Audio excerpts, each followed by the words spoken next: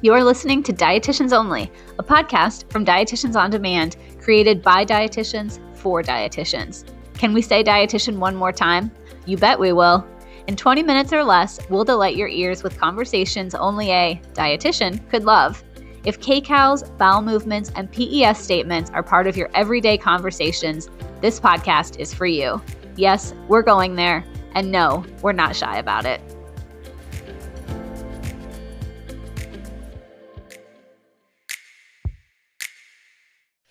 Welcome to Dietitians Only, the new podcast by Dietitians on Demand. I'm Sarah Glanz. I'm the corporate dietitian here at Dietitians on Demand. You've probably heard my voice over the years on some of our webinars, and I'm joined by Lindell Schuster. Hey everyone, I'm Lindell and I am the Director of Account Management here at Dietitians on Demand. And you might have heard my voice if you've ever applied for one of our positions to work with us as a consultant dietitian. So if you did, and there's a chance you might have talked to me. So otherwise, if not, I'm glad to be here, and I look forward to hearing more about today's episode. All right, well, let's get started. So we're going to kick it off today with another dietitian win. This one was more of a team effort, and it actually happened when I was on a travel assignment with DoD. So I was placed at an acute care facility and we were really short-staffed. So there were spots for 4 full-time dietitians. And when I got there, there was only 1 full-time dietitian. And then they had 2 part-time DoD consultants sort of making up the second full-time person. And then I became the 3rd full-time person. So we were still short 1 whole person. And I remember my very first day, I screened for 33 patients. I had 33 patients on my list. And so needless to say, we were really struggling. And in the dietitian's office, there was this big whiteboard, and on it, they would write the names of the patients who had active calorie counts. And if you've never worked in an acute care facility, a calorie count, basically you're writing down everything a patient's eating and drinking for the whole day. It's a real pain in the you-know-what. So if you're like me, you can agree that calorie counts are a big waste of time. If you're concerned that the patient's not eating enough, then why don't you just go on and do something instead of waiting 3 days and then doing something? So we were so behind seeing patients that actually needed our help. So I told one of the other DoD consultants that we were just going to put a stop to this. So from then on, anytime a calorie count was ordered, we would call the physician. We would talk to him or her and try to talk them out of it. And most of the time we were pretty successful. So slowly they started to dwindle, and then eventually we didn't have any at all. And so that, Lindell, was our dietitian win. I love it. That is definitely a dietitian win. Anytime that I think a win is just anytime that you would feel comfortable enough and compelled enough to call up another member of the healthcare team, particularly like the physician that was doing the ordering. So I love hearing that. Excellent. Well, I'm really looking forward to today's episode. So without further ado, Sarah, would you like to kick us off? Yeah, let's get started. All right. So let's get started with today's episode. I'm always excited to hear what kind of exciting clinical topics we're going to dive into. So what are we talking about today, Sarah? Well, today we have another ultra clinical topic on tap, of course. So today we're actually discussing something called hypothermia protocol. That sounds cool. Get it? So dietitians may know hypothermia protocol by another name, right, Sarah? That's right. So hypothermia protocol is also known as targeted temperature management, or TTM. So that's more of the official name for this. So for this episode, if you hear us say TTM or hypothermia protocol, we're talking about all the same thing. Yeah. So when is it used? Typically, you'll see it with cardiac arrest patients. So someone who suffered a code blue or cardiac arrest, whether in the hospital or outside, like at home or something, and they come into the hospital, they have to meet certain criteria, of course, but the purpose of it, as far as why do we do it, is to try to protect their neurological function. So, of course, we know that patients who have suffered a cardiac arrest, sometimes they can have brain injuries that occur just because of the, a temporary lack of oxygen to the brain. So the hypothermia protocol is thought to protect neurological function. So some contraindications as far as who is not a candidate, if they have some sort of uncontrolled bleeding somewhere, like maybe they have a GI bleed or something like that, that's not well controlled. If they're in shock, they're not a good candidate, or if they have another severe infection going on. So like if they're someone with severe sepsis and they suffer a cardiac arrest, then they're typically not a good candidate for the hypothermia protocol. Yeah, so how does it work? That's probably the next question you're wondering. How do we actually cool someone down? So patients will often have these cooling blankets, which kind of look like big ice packs that we put on top of them. And so the goal is to literally cool the body temperature down as low as like around 89 to 96 degrees. And so the patients will stay cooled for about 24 hours, and then we slowly begin to rewarm them. And we're slowly rewarming them back to a normal body temperature. So the mechanism here is it's thought to be related to the blood flow that goes up to the brain. So it's thought that we can protect the brain by reducing the amount of blood that's getting to the brain and reducing any intracranial pressure or swelling around the brain. So that's sort of the thought process behind it. All right. That sounds very interesting. And I really love that you gave that picture of how they are cooled down with the ice packs. I've always been super curious about how that happens. So very interesting tidbit there. Yeah. It's a fairly simplified way to go about it, but it works. So then I'm just assuming here, but would they rewarm the patient the same way, or how does that work? Yeah. So I would say the body temperature, once you remove the ice packs, it sort of will naturally drift back upward.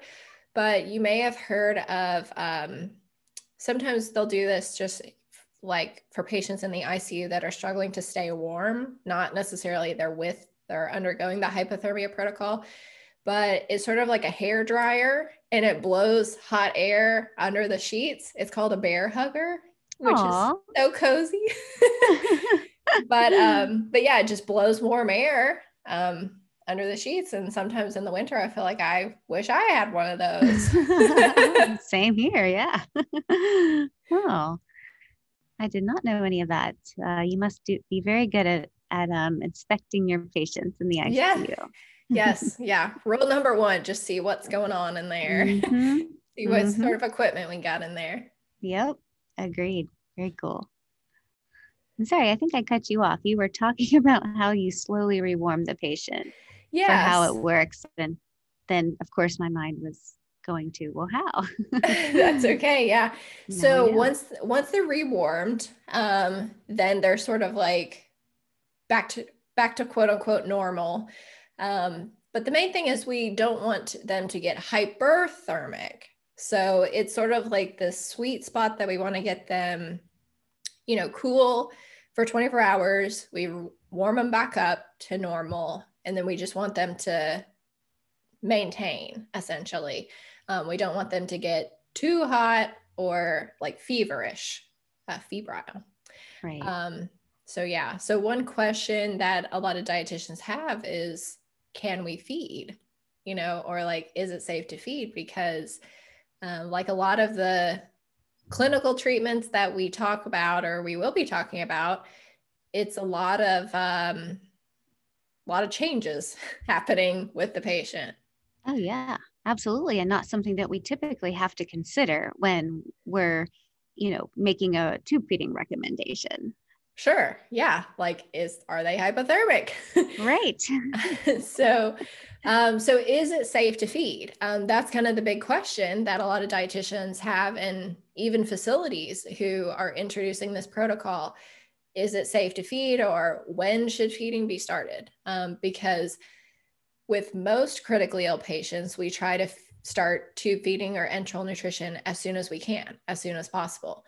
And so we know that there's a lot of benefits with doing that. So with your TTM patients or your hypothermia patients, it's sort of a different story.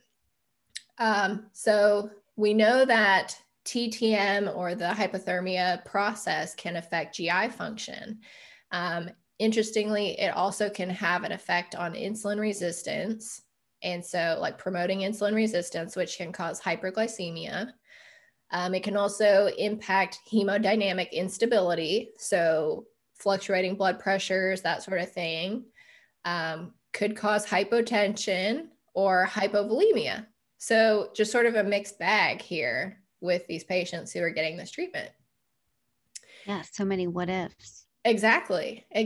So many what ifs. So these patients are probably the textbook definition of unstable. So there's also a question about what are their energy requirements? Because if you think back to like Nutrition 101, way back when, we know that patients who are febrile have slightly higher energy needs and that sort of thing. And of course, like, our basal metabolic rate drives our energy needs and whatnot. But when everything is cooled way down, it's thought that patients have lower nutritional needs, which sort of makes sense. Yeah. So a lot of sources will recommend that you use indirect calorimetry if you do want to feed. Problem is, a lot of dietitians don't have a metabolic card or don't have any way to really do this. So if that's you and you don't have a way to do indirect calorimetry, like most dietitians, generally the recommendation is to estimate your energy needs at about 75% of what that patient would typically receive or require. Okay. So that's a good, like, guide, it's a good, easy guide. Yes, very easy. Yeah. Okay. Yeah. And so thinking about the time to feed, like, is it okay to feed right away? Should we wait? We believe that it's best to wait until patients are rewarmed. So until the hypothermia period is actually complete and they've gotten back up to a normal body temperature. And that's because of the issues that can occur with, lower blood flow to the gut, the hemodynamic instability, and all that sort of thing. So if you do decide to feed, or maybe you start like a trickle feed, something like that, be aware that GI intolerance can occur. And it can potentially occur or be more common than your regular ICU population. All right. So that being said, is there anything that we need to look for in terms of that GI intolerance, something that might be more prevalent in these folks than others? Sure. So a lot of facilities may still be using gastric residual volumes. And we know that that's not really a valid indicator, of course, of tolerance to tube feeding. So if your facility is using gastric residual volumes, try to, steer everybody away from that. But just know that gastric residual volumes may be higher. But of course, better ways to assess tolerance are, like looking for abdominal distension. That's probably really the only one you could use in a patient who is, on a ventilator. You can't really ask them like, hey, how's your tummy feeling? Right. But so yeah, look for some abdominal distension, okay. Firmness, things like that. So time to get your hands on your patients. Good. I love that. And also great to note about those residual volumes. They may be higher in these individuals, but also just keeping in mind where we stand, obviously, on residuals being an indicator. So, Right. great. Absolutely. All right. So then is it safe to say that enteral feeding may not be the right plan of care for these patients? Yeah, so it's a gray area, as are many things in the world of nutrition. But when we are looking at the research, as far as with hypothermia protocol patients, there's not a ton. And the research that is out there, a lot of times the studies are retrospective in design. So that means basically they did a chart review and looked back at, okay, here's the 50 patients that received hypothermia protocol. Did they receive tube feeding? Did they not? And if they did, when was it started? Was it started during the hypothermia period, or was it started after? And then basically looking at did anything bad happen? So yeah, it's pretty rudimentary. And so that limits really our understanding of what is appropriate or what's the best practice. So just looking ahead to future research, we're really looking and waiting for more prospective research studies. So that means looking forward, setting out to specifically target, specific patients, intentionally start tube feeding either during hypothermia or after, and then just, tracking specific outcomes, things like that. So, like I said, we know that there are benefits to providing early enteral nutrition for critically ill patients. So that's something to keep in mind. But on the flip side of that, the hypothermia period only lasts for 24 hours.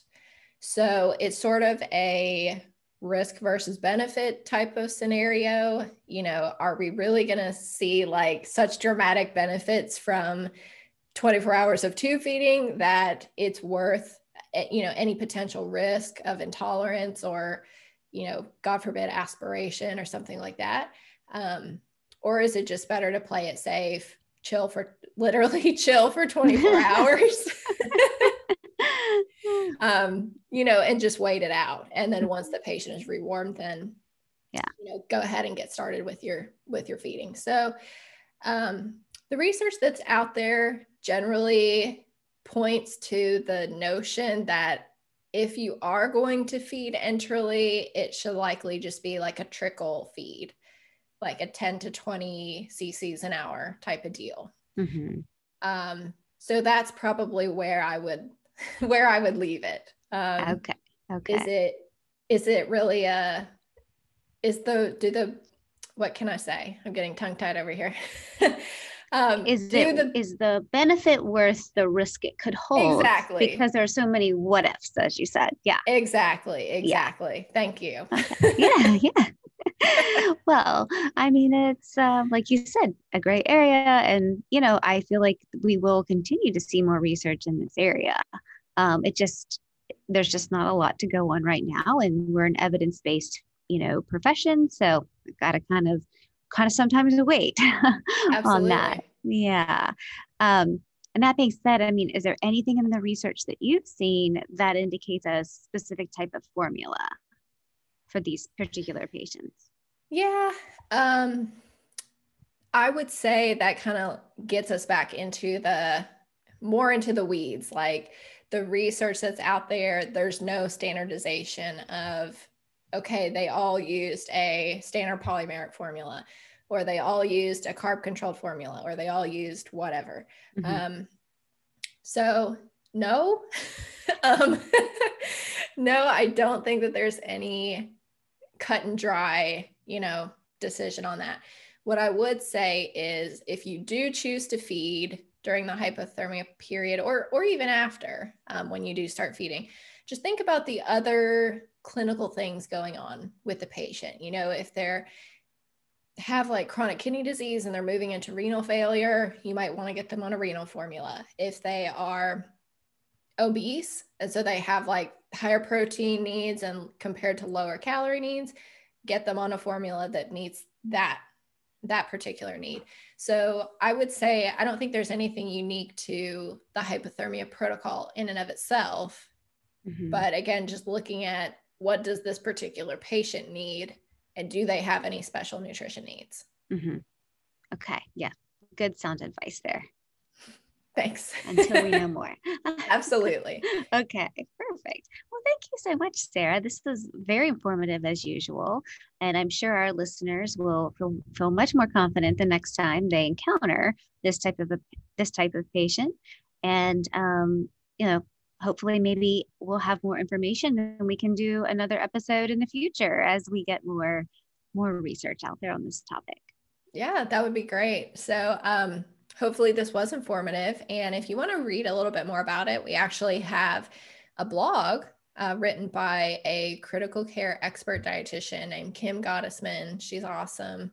And so she gets more into the nitty-gritty details and the research. So you can head over to our blog, dietitiansondemand.com/blog, and just search for hypothermia protocol or the targeted temperature management, and you'll be able to find it.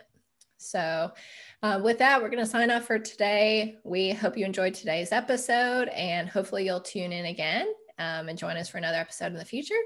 If you enjoyed today's episode, please leave us a 5-star review. Tell your other dietitian friends to check out Dietitians Only. Bye now. Thanks for listening to this episode of Dietitians Only, a podcast produced by Dietitians on Demand. Many years ago, we started out as a staffing company dedicated to dietitians. Today, we employ hundreds of dietitians nationwide and elevate the profession with free practice resources, amazing continuing education, dietitian-centric swag, and of course, rewarding career opportunities. Let's stay connected. Follow us on social media. You can find us by searching Dietitians on Demand on Instagram, Facebook, and LinkedIn.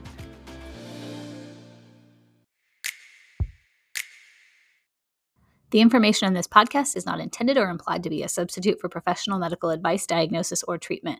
All content is for general information purposes only. You are encouraged to confirm any information obtained from or through this podcast with other sources and review all information regarding any medical condition or treatment. Never disregard professional medical advice or delay seeking medical treatment because of something you heard in this podcast.